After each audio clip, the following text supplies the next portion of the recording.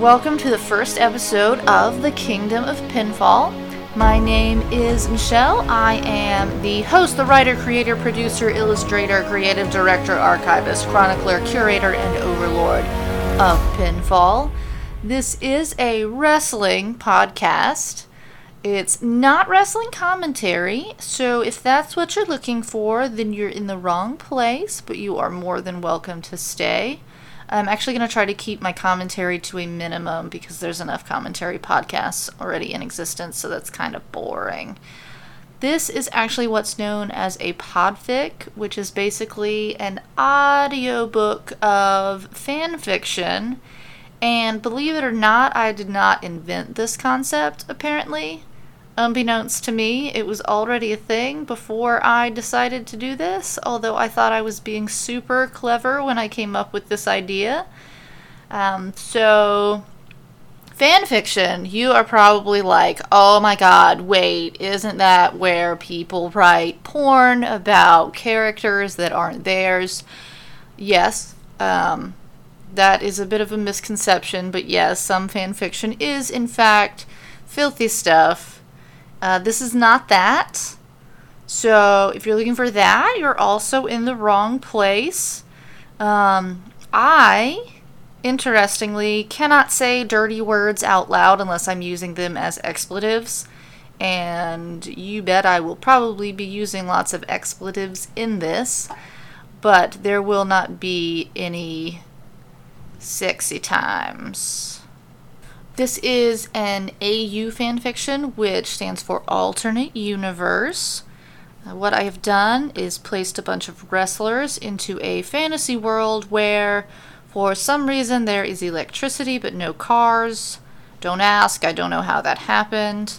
I've armed these wrestlers that you know and love with weapons as well as magic that, for the most part, I have ripped off from World of Warcraft and Dungeons & Dragons.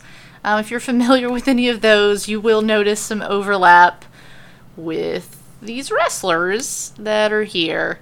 This started out as a dumb joke, but I ended up really expanding on it, and I think it's pretty hilarious, and here we are with me about to read some to you. I think I'm pretty funny. I might be stupid. I've never really been able to tell. Hopefully you'll get some laughs here and there if you choose to stick with me and join me on this adventure. The story actually goes along with an art project that I'm doing, which is a wrestling tarot card deck, which these two things kind of started at the same time and have both gotten wildly out of hand. I'll tell you more about that after this chapter, and I'll let you know where you can find all this shit on the internet. So, what else do I need to cover? Not this chapter, but later chapters will contain some pretty graphic battle scenes, because apparently descriptions of violence are no problem for me, whereas descriptions of sexy times I cannot do. I'll try to do light trigger warnings in the intro so I don't traumatize people, but I want to try to avoid spoilers, because that's no fun if I were to spoil my own chapter with a trigger warning, right? That being said, anyway, this first chapter is absolutely harmless. It's a nice little intro, I think. I also guess I should let you know that this is a work in progress. I'm sitting on about 30k words. I've got lots of notes. I know the ending, but I have not to the ending yet. So this is going to be like a War and Peace length fan fiction, which should spawn many episodes for your listening pleasure. And I actually really don't care for podcasts where it's just one person talking into the void, and here I am doing exactly that, so let me stop talking and get on to the actual content. I've covered the basics, I think, so let's go. The heretofore untold story of the greatest WrestleMania in the Kingdom of Pinfall. Chapter 1. It's a new day. Yes, it is. Kofi artfully wields two huge plates stacked high with pancakes and maneuvers gracefully around the furniture to cross the room. He slides one plate onto the nearest end of the long table. He then does a careful twirl resembling a pirouette all the way to the opposite end of the table while steadily balancing the second plate. He places it down as well and then begins to twerk. On the other side of the room, everyone goes silent and looks at him, turning away from the droning television set. He stops mid-twerk and looks toward the kitchen. He calls back in the direction he came from. "Woods! Where's the music? I'm out here twerking without music again." There is no answer, and his brow furrows deeply as he frowns slightly. "Pancakes! What a surprise! Didn't expect Kofi to bring out pancakes at all," Mandy mumbles from her seat on the sofa, turning back toward the TV and sinking into the cushions, having accepted this fate. "Did I hear someone speak of pancakes in a dejected tone?" Big E's voice bellows from the kitchen and is followed promptly by a loud from Francesca the trombone. Kofi's eyes widen as he deftly grabs a pancake from the nearest plate and hurls it toward the back of Mandy's head. It hits its mark with a soft smacking noise, then falls to the floor with a gentle plop. Mandy reaches back and touches her hair, then does nothing more. Sonia stands and points a finger angrily at Kofi. He throws his hands up, immediately in surrender. Tucker watches the scene unfold apathetically. Mandy grabs Sonia's wrist, pulling her arm back down to her side. There's ham! Here's the ham!" Otis emerges from the kitchen, talking excitedly and carrying a steaming ham. "Oh, yeah." The tension in the room dissipates with the appearance of food other than pancakes. After sitting the ham down, Otis licks his lips and gazes at it longingly for several seconds. He wrings his hands together and looks almost like he doesn't want to leave it until he sees the pancake on the floor. He snatches it up and crushes it in his fist. "Don't eat that," Mandy attempts to say, but it's too late. He blushes with the entirety of the pancake already in his mouth. He looks away from her, embarrassed, and scurries back into the kitchen. Tucker gives her a shrug. In the kitchen, Otis throws an apron on and begins moving rapidly between pots and pans on the stove, checking on various other dishes. Xavier is sitting on the counter, observing pensively and occasionally droning out a note or two on the trombone as E follows behind Otis to gather dishes. All of the curtains are drawn and rain patters on the windows. Otis brings out each dish and announces every single thing with more excitement than the last, removing his apron and putting it back on each time as well. Sautéed asparagus in butter, pan-seared salmon, lemon zest and parsley garnish, stir-fried broccoli with avocado sauce, wild mushroom ravioli, yeah! After completing all of these trips, he returns to the kitchen, points at Big E with both of his meaty hands, and says, "Time for the shakes! Make the shakes! Extra protein shakes!" Big E points back at him in the same manner, grinning wildly. He begins pulling ingredients from the refrigerator and cabinets and piling them next to the food processor. Kale, spinach, eggs, blueberries, a mango, peanut butter, chia seeds, almonds, beets. "Do a thing, Woodsy!" Otis then points to Xavier. Xavier, who has been uncharacteristically quiet during the dinner prep process, jumps down from the counter as E begins grinding up assorted foods and thrusting his pelvis around to music only he can hear. He begins pressing the blend button on the mixer to the rhythm of his vaguely inappropriate dance, and Otis joins in as well, shaking his stomach while wiping down the counters. Xavier is sucked into the dance as he pulls glasses out of the cabinet and lines them up for E to pour the shakes into. It starts raining a bit harder as he and E prepare to bring out the rainbow of protein shakes. There are orange shakes, green shakes, purple shakes, red shakes, and creamy beige. Something for everyone. "Don't you dare be sour!" Big E shouts in his typical jovial voice as the three of them emerge from the kitchen. "Clap your hands for the world-famous extra protein shakes made by yours truly, Big E, and feel the power!" "The power belly," Otis adds, tapping out a rhythmic pattern on his guts, which sounds a lot like a bongo. Kofi and Tucker both clap, per Big E's request, and they try to make everyone else join in. Mandy laughs slightly and shakes her head. Sonia, on the other hand, groans and covers her face with her arm, then says, "We've done this same routine every night." Xavier leans between her and Mandy, playing a long, low note on Francesca. "We ride at dawn, Miss DeVille.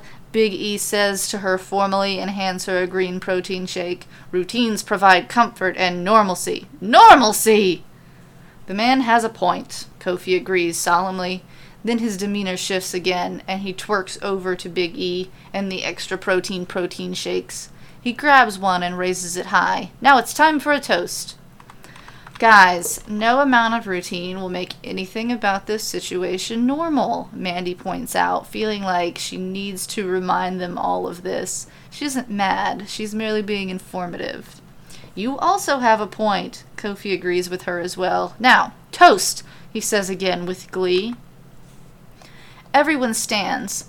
Otis squeezes into the group next to Mandy as Sonia watches him carefully. He bumps into Mandy, becomes flustered, and Mandy either doesn't mind or doesn't notice. Woods looks thoughtful again. They raise their glasses to toast, and there is a roll of thunder in the distance before anyone can say what exactly it is they're toasting. That was weird timing, Mandy comments as they clink their shakes together.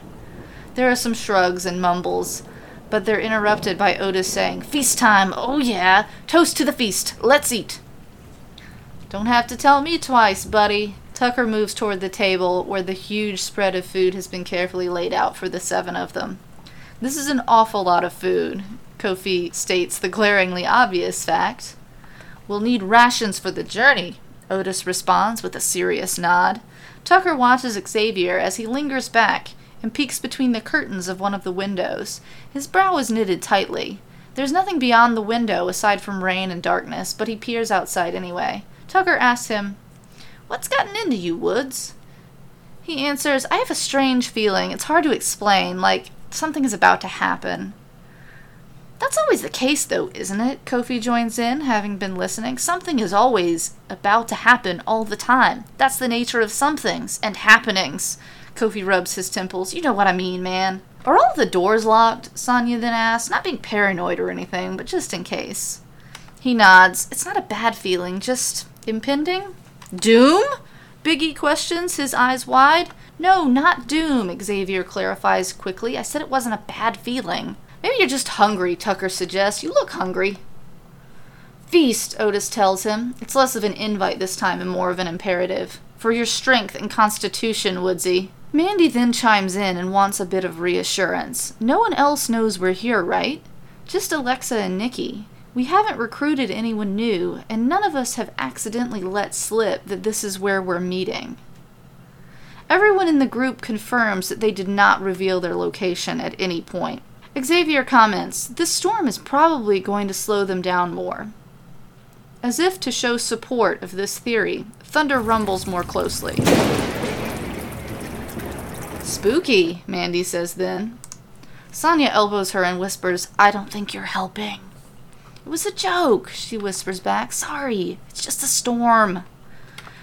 They all take their plates back to their seats around the TV, which has been playing a 3-day marathon of a cop procedural, and they've been watching it all 3 days. So they can't stop now. Woods joins and seems to relax slightly, but tenses up each time there's thunder. Let's play a game, Tucker says to the group to break the silence. I second that, Biggie agrees. Yes, game, Otis mumbles through a slice of ham as he sits down between Mandy and Sonia on the couch. Sonia shoots him a glare. He mumbles quickly, sorry. Feats of strength, he announces and stands. That's not even a game, Kofi tells him, and we can't play that while we eat. He is ignored and E flexes his pecs, then points, I will lift this recliner while eating. A deafening rumble of thunder shakes the house, and the lights flicker. Then there is a perfectly timed knock at the door. They emit a collective gasp, and Sonia drops her fork. Worried glances are quickly exchanged, and Sonia mumbles what everyone is thinking as she reaches for her fork and grips it in her fist. One of us told someone, and now they've found us. Everyone freezes for a moment, sitting still, waiting for another knock. Maybe the storm just blew a branch and it clattered into the front door. The knock comes again, an erratic series of 5 knocks. It's not the secret knock to identify allies, not even close. Get your weapons, Tucker tells them all, taking charge. He moves silently and swiftly towards the entrance and picks up his short sword from next to the coat rack as he reaches for the first lock to unbolt the door.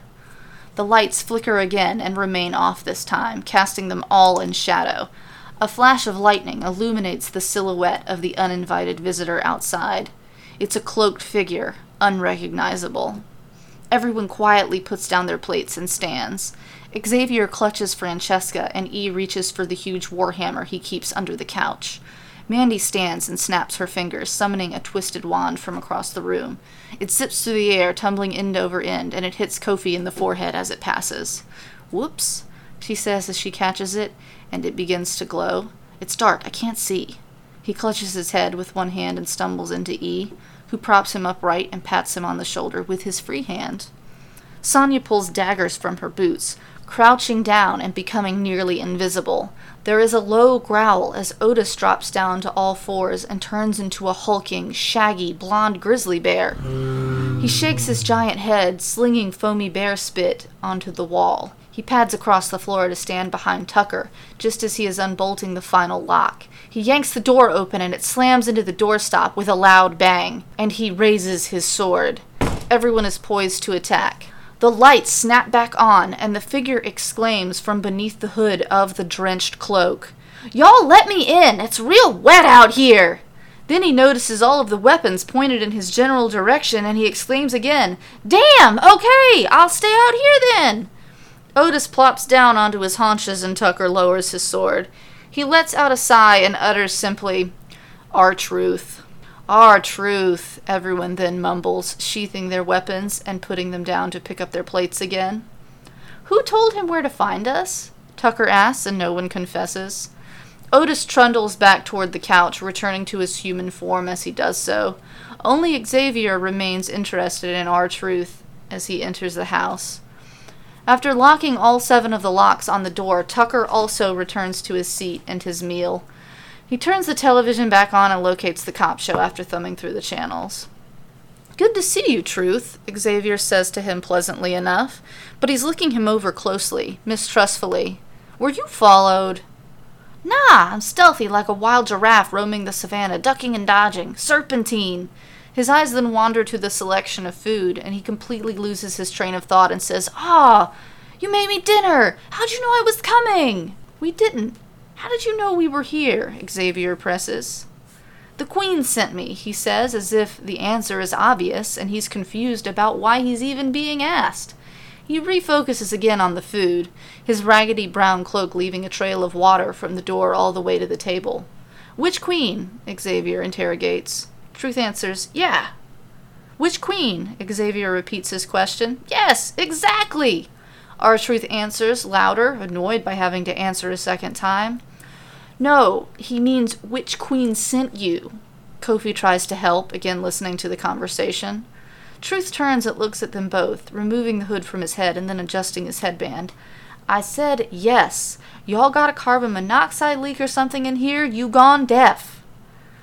Kofi has another go. "Nah, which Queen? The Queen of Hearts, the Queen of Spades." Truth cuts him off frustratedly. "The Queen! Charlotte! The Witch Queen!" "Oh," everyone says in unison. Then Mandy comments, "That's weird on a number of levels." "No kidding." Woods turns back to Truth, getting between him and the food. "How did she know we were here?" He shrugs, and then sidesteps Xavier to approach the table. "Sorcery? I don't know. I don't mess with that magical stuff. Freaks me out." "Okay." He pauses briefly and then asks, "Why did she send you?" "She's got a message for you," he again answers like he has no idea why Xavier and company are confused. He thinks they prepared dinner for him after all, so they were clearly expecting him. Everyone waits for him to give them said message. Tucker munches on carrot slices noisily in anticipation.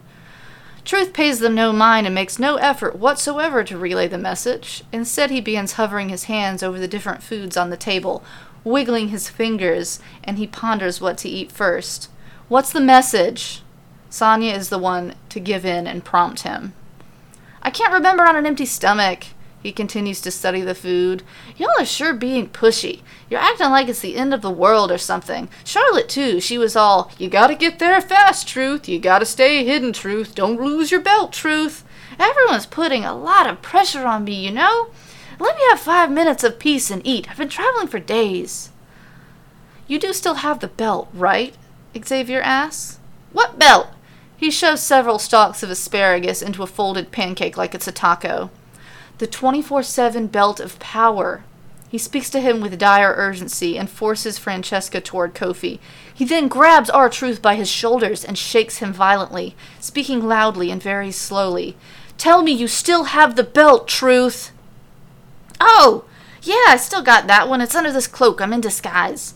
He pours a light drizzling of a protein shake on top of his pancake and asparagus taco while being shaken. Miraculously, he doesn't get anything on the floor. Before taking a bite, he tells them, everyone keeps grabbing me by the shoulders, shaking me, and yelling at me lately, too. It began with the forging of the belts of power. The 23 belts were given to the greatest heroes of the 4 realms of pinfall to aid them against the forces of evil in the first WrestleMania. For within these belts was bound ancient magic, capable of opening and closing gates between worlds, between time and space, and bending reality itself, giving the holders of the belts immense power. The champions, as they came to be called, were gods among mortals with the abilities granted to them by the belts of power. They were meant to keep the belts safe, use their magic for good, and in turn protect the kingdom of pinfall whenever the forces of evil returned and brought a WrestleMania upon the earth. But time passed, and the belts changed hands. They were won and lost, not always honorably, and their greatest secrets were forgotten. The forces of evil were quiet, biding their time while they grew stronger than before, and there seemed to be no more WrestleManias to threaten the kingdom of pinfall. Or so the stories went. History became legend, legend became myth, and the belts became little more than shallow symbols of their once great power, squabbled over by those wanting to be called champions. The truth was lost, forgotten, altered. That is until one day, when chance came, and 2 belts of power fell into the possession of a certain champion that only by accident tapped into the ancient magic, beginning the fulfillment of a long-forgotten prophecy. For hundreds of years, high atop the tallest spire of the Titan Tower, sitting on a throne made of gold adorned in diamonds and skulls, the artisan of the belts and the Titan of Pinfall watched as the gifts he made to protect Pinfall were squandered and their great magic remained dormant. He was amused for a while, watching the mortals fight amongst themselves over the incomprehensibly powerful artifacts that they never properly utilized. He watched as the 4 realms forgot their alliances of old and began warring between one another as well, tearing apart the kingdom. He watched still as the belts began corrupting the champions. He watched constantly, and eventually he closed the gates of his palace, locking himself in his throne room to watch without being disturbed, obsessed with the progression of his creations, and constantly needing to thrust his hand into their existence. After a time, the artisan's amusements turned into resentment. He resented the commoners and the so-called champions alike. He began to desire the coming of a WrestleMania. He desired the WrestleMania to end all WrestleManias, the great WrestleMania, the last WrestleMania, the WrestleMania of the apocalypse. He knew the time approached, that he would need to call upon the forces of evil again. Either heroes would emerge and put a stop to the destruction, redeeming humanity as they had done in the past, or the forces of evil would overrun the earth and put an end to his suffering. He sought a powerful champion to do his bidding, one he could manipulate, that could harness the power of a belt, and call upon the sleeping demons. But no one was quite good enough for this final story he had concocted. No one would work for this twisted task conceived in his clouded mind. Then on that day, when chance came, when those 2 particular belts were brought together by that particular champion at that particular moment, an ancient magical seal was broken and a crack was created between Pinfall and Heel, the home of the forces of evil. The forces of evil were stirred from their slumber, and not by the Titan of Pinfall this time. The great artisan clapped his hands gleefully, cackling. The champion was not one he had expected, not even one he had considered, but he cackled no less. He would make this work. He cackled until his eyes watered, and all of the other titans and heavenly beings could hear his mirth raining down on them from the prison of his own making. He whispered to the demons. He told them to defeat the weak champions, take their belts, steal the belts, cheat and win the belts, and open all of the heel gates, open every portal, bring doom upon all of Pinfall. He even told them how to do it. They did as they were told by the mysterious deity, infiltrating the ranks of the champions, winning over the commoners, questing for the belts of power so they could bring forth a monumental WrestleMania. By the time some of the champions realized the rumors about the forces of evil were true, realized the WrestleManias of old were not a myth, thought that perhaps the belts of power really were magical vessels that could bestow godlike powers on their bearers if they could just figure out how to use them, all hope seemed lost. And that is exactly why everyone keeps grabbing R-Truth by the shoulders, shaking him, and yelling at him.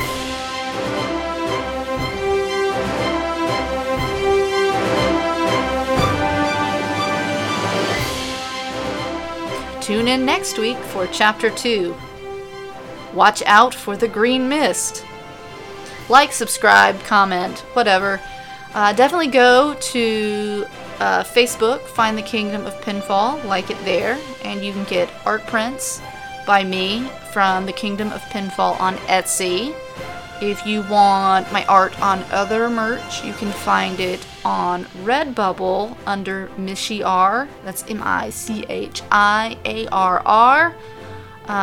Twitter, you can find the handle is holy_text. This is also the account under which you can find the written version of this chapter on AO3 if you are interested in reading it with your face. If you're feeling super frisky, you can check out my Patreon, which is also called The Kingdom of Pinfall. I try to keep things simple. I will stick a link tree for all of these goodies in the description or something, I suppose. And that's it. Thank you. Thank you. Thank you. Thank you. Thank you. Thank you. Thank you. Thank you.